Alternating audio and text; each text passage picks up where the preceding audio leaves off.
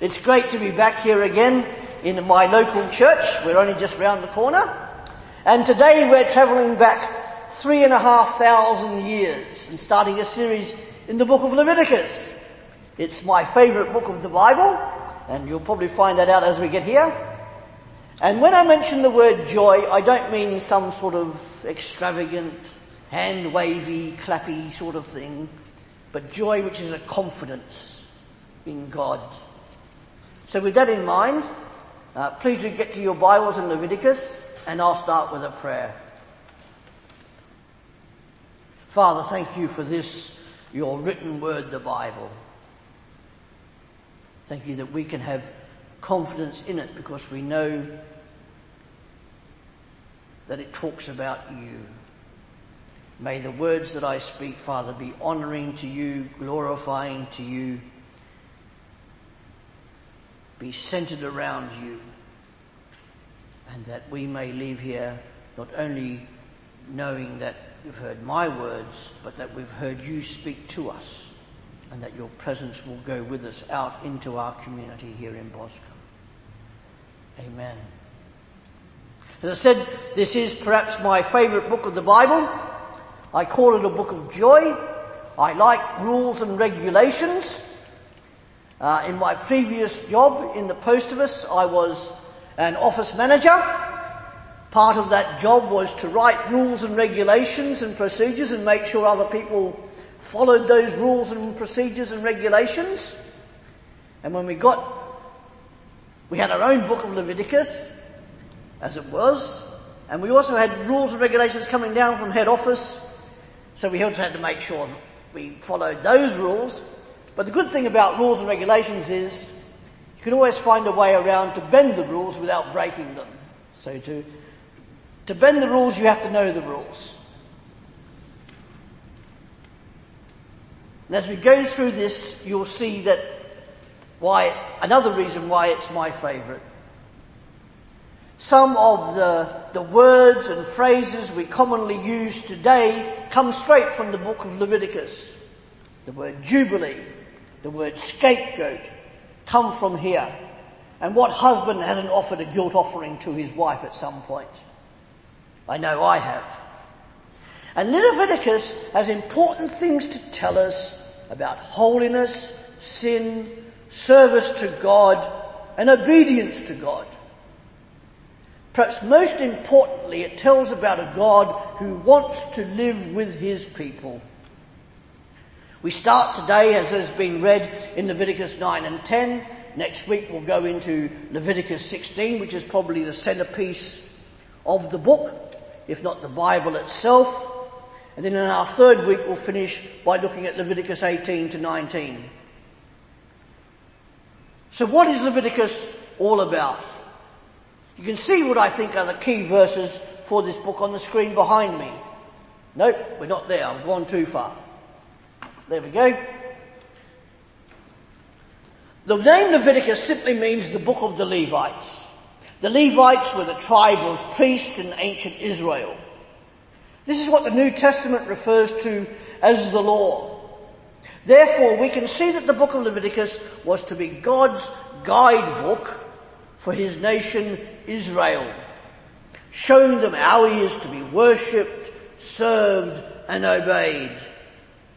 Rules are necessary for any society or community to live by, or there would be chaos and anarchy. God is a God of order, and he's not a God of chaos and anarchy. And here, humanity's fellowship with God is through sacrifice and obedience to reflect God's holiness.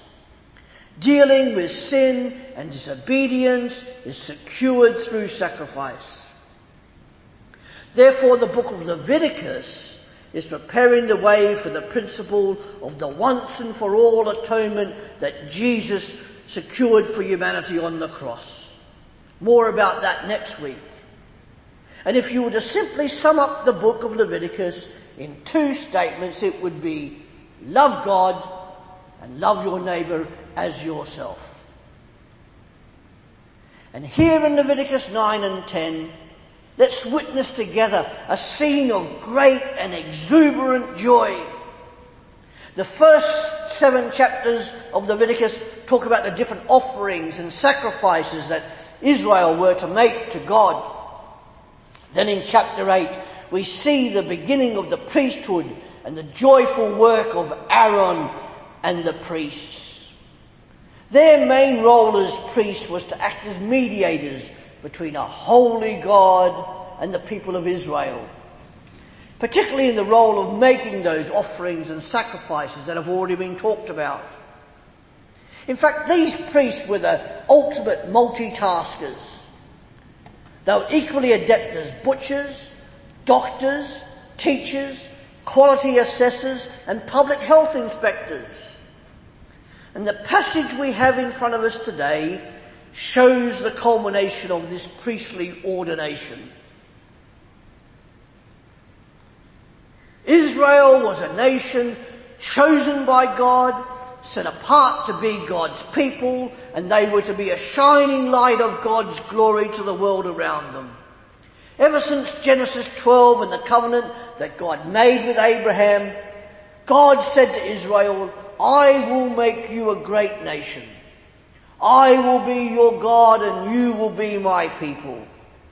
Israel were to be a light to all the nations, set apart by God, for God in this world. The rules and laws of Leviticus were there so that other nations and people could see that the nation of Israel was entirely different to them in all manner of life and ways. However, Israel, God's treasured and precious people, stubbornly refused to be a nation of royal priests. You can read about that in Exodus chapter 19. Instead, they preferred to be represented by Aaron and Moses. So Moses and Aaron alone have gone into the tent of meeting, or tabernacle, to meet with God. This is where Moses and Aaron would meet with the Lord during their travels to the promised land. And the whole nation is waiting for them to come out, waiting expectantly. So out from the tent of meeting, Moses and Aaron come. Aaron gives a blessing to the people and God's glory appears to the nation. Wow. That must have been some blessing Aaron gave, hey? Whatever his words were in verse 24, they were words that invocated Almighty God's power, presence and peace to be with and upon his people. No wonder that people fell on the ground with their noses in the dirt as an act of joyful worship and praise to God. The burnt offering and the fat portions on the altar were consumed in a great fire emanating from a manifestation of the glory of God. So amazing was this sight that a tremendous wave of exuberant joy overcame the people and they all fell onto the floor with their face in the ground and their noses inhaling the dirt. Wow. A mixture of amazement, surprise and reverent fear. Would you worship like that? That must have been a sight to behold. Falling face forward was a characteristic method of showing total surrender and submission to a king or master at that time. And here it's adopted by the ancient Israelites as symbolic surrender to their God. A God who is infinite, almighty, majestic, glorious and holy, being worshipped by his people. So there's tremendous joy in the nation of Israel, and this is evident in their spontaneous act of submissive, voluntary worship and expression of thanks to their Almighty God. Moses and Aaron had followed God's guidelines obediently, and the nation's true joy was in evidence, was it not? Not just joy as an emotion, but true joy as evidenced through sacrifice, praise, and and testimony. Now, it would be very nice to stop there, wouldn't it? However, the story continues. And the Bible is an honest book. Just as the celebrations were concluding and the priests were taking up their sacred role, something happens. Leviticus 10. Nadab and Abihu, sons of Aaron the high priest, start their duties disobediently. They take their pans, they fill the pans with hot coals from a fire, they place aromatic incense on the coals and offer this to God as an act of worship. And the fire from the glory of the Lord comes out, engulfs them, and they die. What happened? They hadn't followed the strict guidelines as given by the Lord, and had therefore been disobedient and violated all the safety instructions given to them. Strict regulations were required to be followed by humans to be in and work within God's holy presence. How different can these two scenes be? The juxtaposition between them. In the first passage, fire represented God's presence and spoke of his love, his warmth, his purity and blessing upon his people. Here in the second passage, the fire represents a different aspect of God's holy presence through his active holiness and therefore danger and judgment. Who were Nadab and Abihu? They were Aaron's elder sons, and they had received a privileged upbringing. From close quarters, they had observed a God who is at work. When Moses went up Mount Sinai to speak with God and receive the stone tablets, which had the 10 Commandments upon them, they were there. They had just spent the previous week in training for their jobs as priests in service to God. No doubt they had witnessed at close quarters the fire we see in Leviticus 9 verse 24. Yet in spite of all of this, they did what was contrary to the guidelines given them. They were disobedient. Their sin consisted of 3 fatal offences. They had used alcohol, they had made their own fire, and they had entered the most holy place. Each of these actions alone could have cost them their lives. We don't know why they did it. It could have been pride, jealousy, or impatience that led them to disobey all the guidelines. Or in the light of 10 verse 8, perhaps it was too much wine. It may well be that they were caught up in an excitable fever, as we all are prone to do at some time. An excitable fever of a joyful occasion, and they wanted joy like a drug. Perhaps they thought they were doing God a great big favour by zealously embracing their roles as priests and wanting to offer as many sacrifices as they could. We will never know. But we do know, though, that what may have seemed right to them most certainly was not right to God. We do know that regardless of their reason for doing so, they actively disobeyed against God. They chose to do it. Not only was it a fragrant disobedience with the incense, but it was also a flagrant disobedience. In offering a strange or unauthorized fire, they had disregarded God's instructions for the timing, place, and manner of worship. They had been set apart and dedicated to a life of serving God and his people, and had now paid the ultimate consequence for their disobedience. Their disobedience is referred to again in Leviticus 16 in the regulations for the annual Day of Atonement, which we will look at next week. Regulations probably given to ensure that this never happened again. You can be sure that Aaron the high priest would make sure it would happen again, wouldn't you? Aaron, their father, was struck silent and stunned. Wouldn't you be? He had seen at first hand that in a life of true joy, God requires obedience over sacrifice. Aaron and his remaining sons were not to mourn or appear to be sorrowful.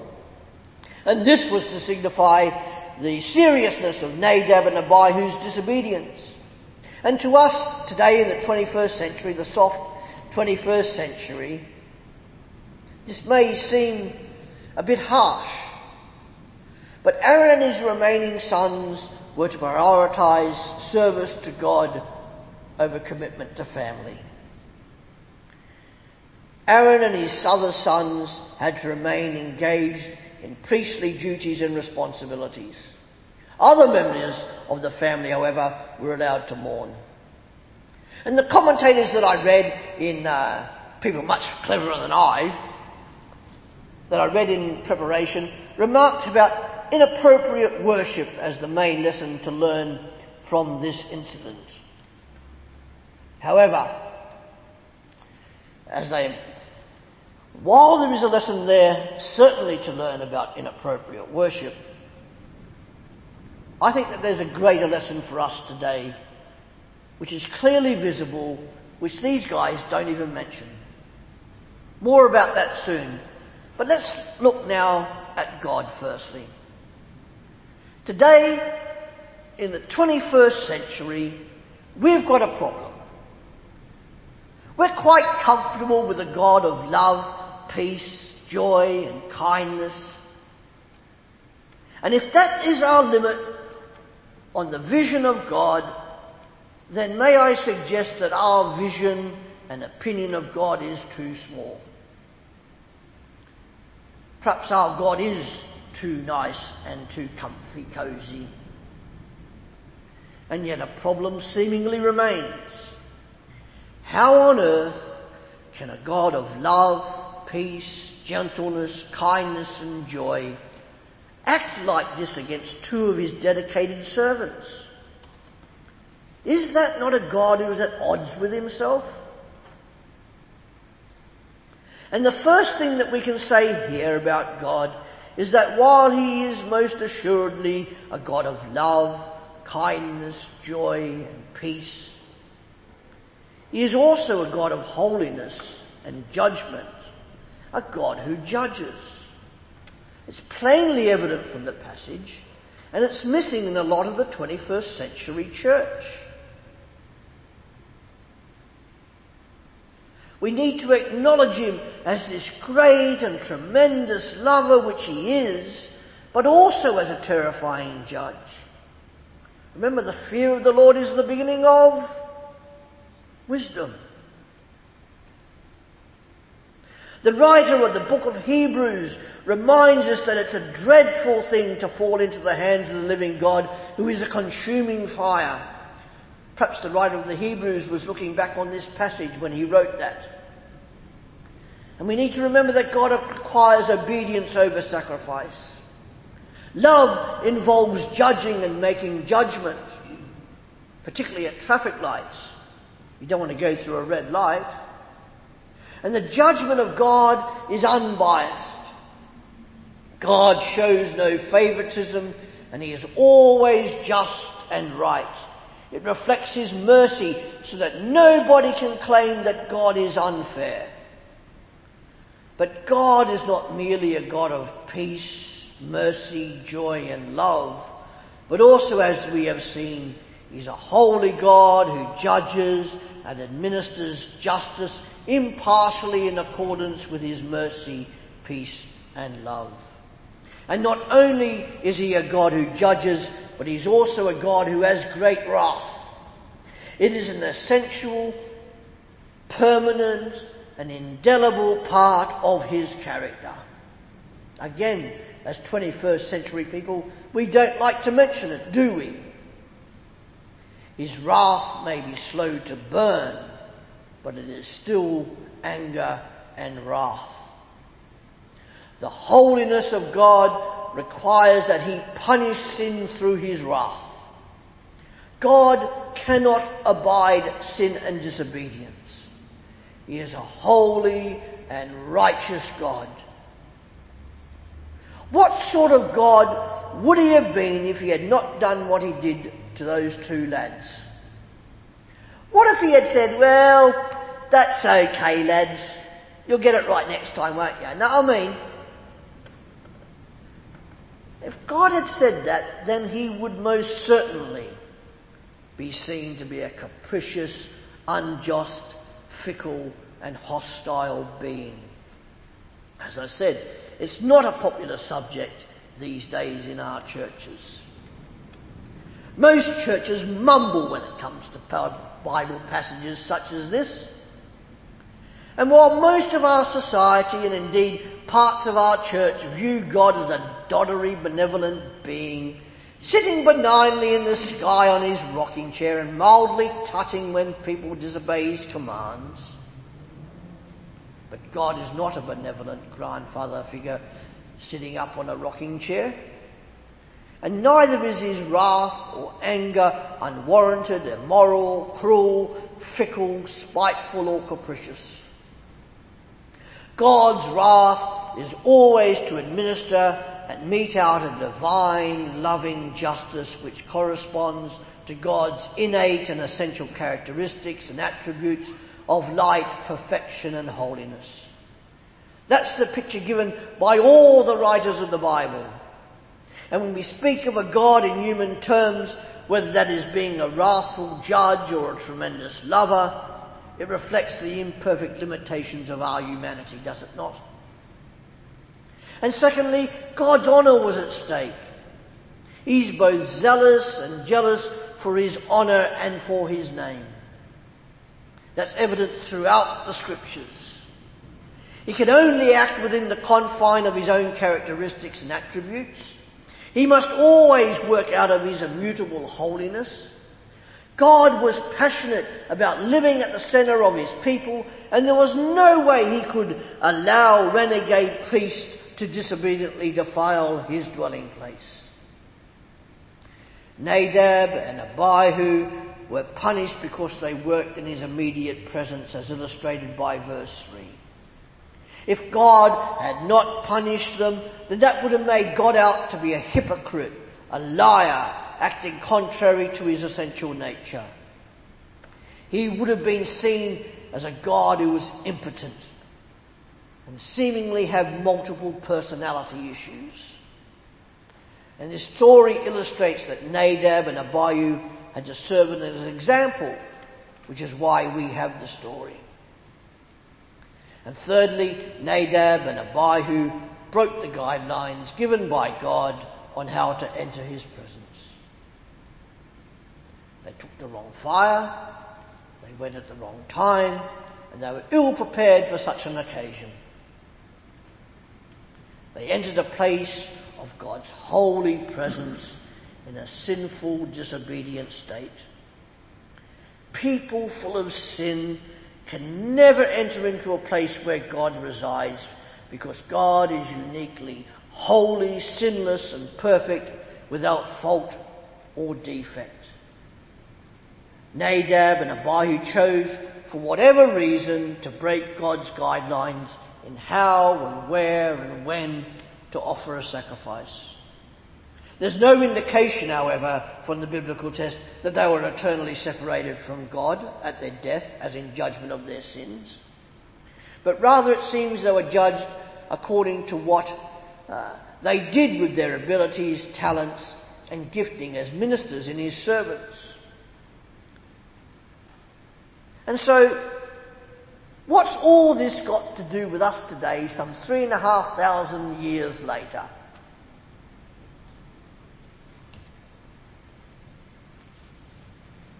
Over and over and over again, as you read the Old Testament, we see that the nation of Israel were to be a people of service, separated out for God, by God, to be his light and representation to all the other nations. Under the terms of the covenant that God had made with Moses, that was the core of God's agreement with them. It commenced with the stipulation, "Now if you will obey me and keep my covenant, you will be my own special treasure from among all the peoples on earth, for all the earth belongs to me." This covenant was with the nation of Israel in order that those who believed God's earlier promise to Abraham in Genesis 12 could know how to live a life worthy of being God's people. To live a life worthy of being God's people. To live a life relating socially to God and to other people. It was also to show how humanity could approach God on God's terms alone and not on their own conditions. God was and is a perfect and holy God. His people Israel were to be a holy and separated people of service and to reflect God's glory and greatness to the other nations. And this covenant was only ever going to be in place until the Messiah would come and made the perfect sacrifice. All the Old Testament covenants pointed towards the time when the Saviour Messiah would come. God himself would come to save his people. The Mosaic covenant was never meant as a means towards salvation. It was given that they could realize the helplessness of their own efforts to save themselves and that they needed God's help. One day there would be a new covenant between God and humanity, and this Mosaic covenant would be fulfilled. And that Messiah is the God-man that we know as Jesus. Wow. So what's this new covenant? And there are four primary features to this new covenant. God will write his law on the hearts of his people.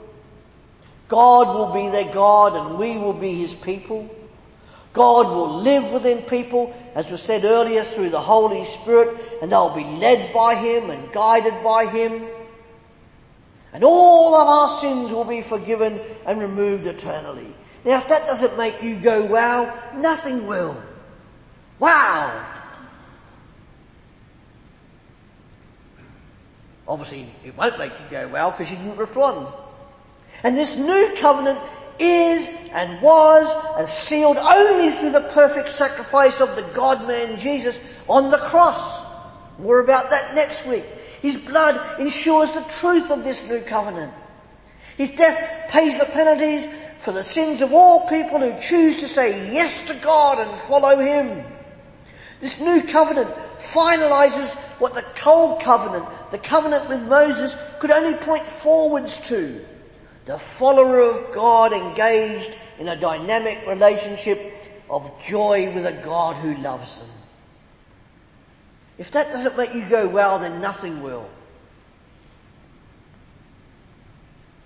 Oh, by the way, if I get excited, I start talking quicker, and I have been known to get up to about 220 words a minute. So you have to slow me down if you can't understand me. And because of this new covenant, we no longer have to follow the rules, the laws and regulations of the book of Leviticus. Furthermore, no longer would human priests be needed in order to mediate between God and humans. Why? Because the man, the God-man we know as Jesus Christ, the full visible manifestation of God, would fulfill that role as mediator, and all people would be able to have access to God through him. Jesus is our high priest. Amazing stuff. You and I have instant access to Almighty God. We can approach God's throne of grace with confidence and assurance because of the work of our great high priest Jesus on the cross. God no longer dwells in a tent of meeting, the tabernacle or a temple made of stone. He now lives within us, lives within each believer. Immediate access, guaranteed. Amazing. And yet how often do we forget that? How often do we not avail ourselves? Of course, as John Stott used to say, before you come in praise, you should also come in penance. Hence our saying the confession earlier.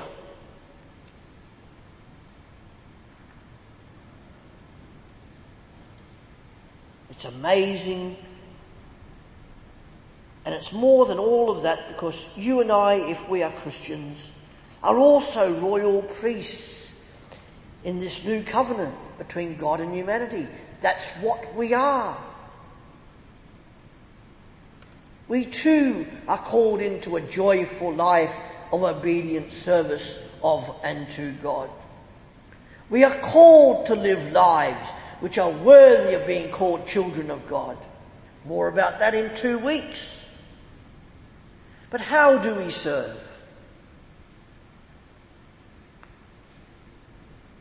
And now for something we look back together on April 29th in Romans chapter 12. So hopefully I've made it so we don't go over too much similar ground together. When we serve and minister, God's honour is released. Did you realise that? Amazing. Just as it was for Aaron and the Old Testament priesthood. And this is done because service is to show the beauty and the glory and the wonder of God to others. God is both zealous and jealous for his glory and for his honour to be upheld. Nadab and Abihu could testify to that, I'm sure.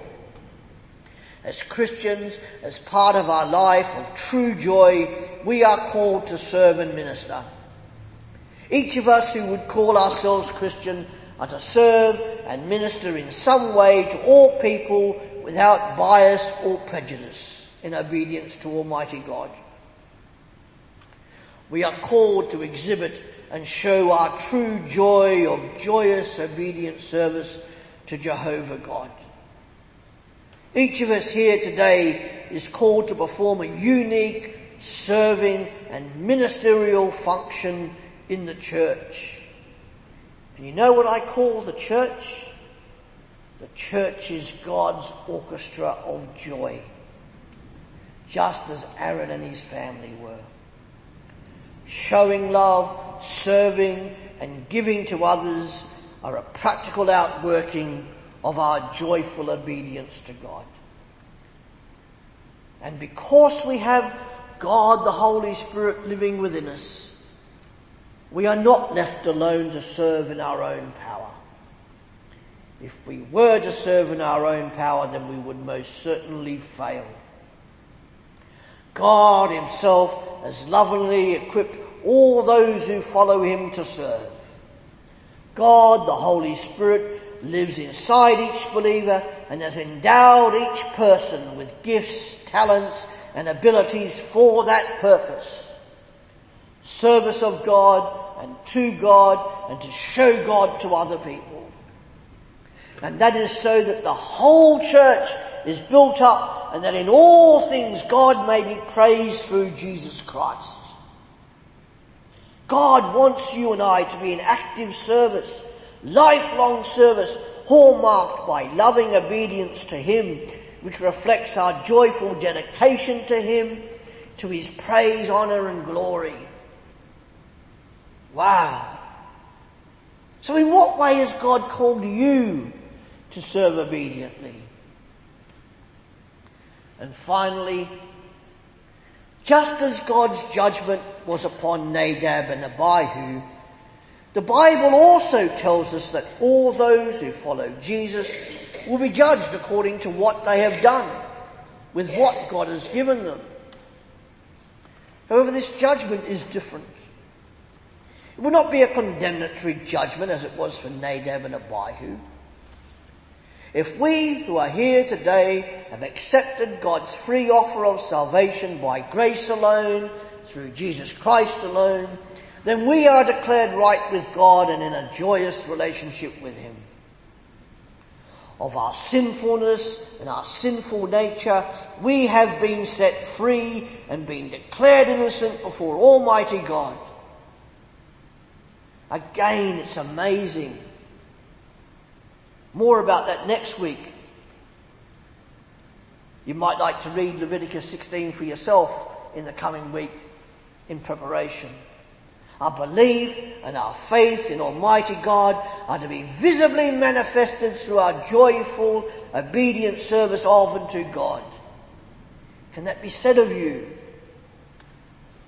As followers of Jesus Christ, God will ask you and I to give an account of ourselves. That passage we read from 1 Corinthians refers to it. The quality of our work will be tested and our motives exposed. Either we did things for God's glory, or we did them for our own glory or for other reasons. We, each of us, will have to give an account of the opportunities and abilities entrusted to us as instruments in the church. And what is the church? It's God's orchestra of joy. It'd be too late then to wish we'd been more faithful, more zealous, more careful in our walk and witness. How's your obedient service to God going? And we're almost finished. Fear not. First of all, we saw in this amazing scene after Moses and Aaron's meeting with God and an act of obedience by Aaron, a scene of adoring worship by his orchestra of joy. Then we saw together a holy God judging Nadab and Abihu because of their deliberate act of disobedience. And then we looked briefly at how this applies to ourselves in what we call the New Covenant. And then we saw together, for those of us who would call ourselves Christian, that the Bible is very clear. We are all called to lovingly and obediently serve God and other people in some capacity. A life of true joy is seen in obedient service to the glory of God the Father, through God the Son, Jesus Christ, in the power of God the Holy Spirit who lives within you. The church is to be God's orchestra of joy to a world that needs the true joy only God can provide through Jesus Christ alone. That's the message for Boscombe that we're to take to them. And just as ancient Israel were set apart for God as a light to the nations, so too we are the church. We are to live such lives of obedient love to God, showing that love to others so that people will ask us for the reason, for the hope that we have. More about that over the next 2 weeks. As Christians, we're called to live lives worthy of Jesus Christ. And today, if any of us are engaging in either intentional or unintentional acts of disobedience towards God in any capacity, then we need to turn our life around to one of utter obedience to the God we profess to follow. Ask for forgiveness from Almighty God, and He will forgive you from His well springs of love, grace, justice, and mercy. And then we don't go do that act of disobedience again. God will not condemn us, but He may discipline or chastise us as children in order to get us back on the path with Him. I get my ears clipped by God regularly. Perhaps that's just the way He deals with me. Our God challenges us in our comforts and comforts us in our challenges. As a Christian, you have God the Holy Spirit living within you as a seal of your salvation. Your body is the temple where God now resides. You can't hide from Him, so you may as well choose to be obedient to Him in a life of joyful service, exhibiting that true joy and the hope that you have for Him and in Him. Just as joy followed Moses and Aaron's obedience in Leviticus 9, so too can it be for those of us who are willing to lovingly serve obediently. The church is a light of God into Boscombe. Boscombe's orchestra of joy. Wow. And because of the life, death, and resurrection of Jesus Christ, we can enter God's holy presence. There's no other way to God except through Jesus Christ and Him alone. As the writer of Hebrews reminds us, and I finish with this, we have a great high priest who has ascended into heaven, Jesus the Son of God. Let us hold firmly to the faith we profess. For we do not have a high priest who is unable to empathize with our weaknesses, but we have one who has been tempted in every way just as we are. Yet he did not sin. Let us then approach God's throne of grace with confidence, so that we may receive mercy and find grace to help us in our time of need. And that's the message we take out from here. Let's pray.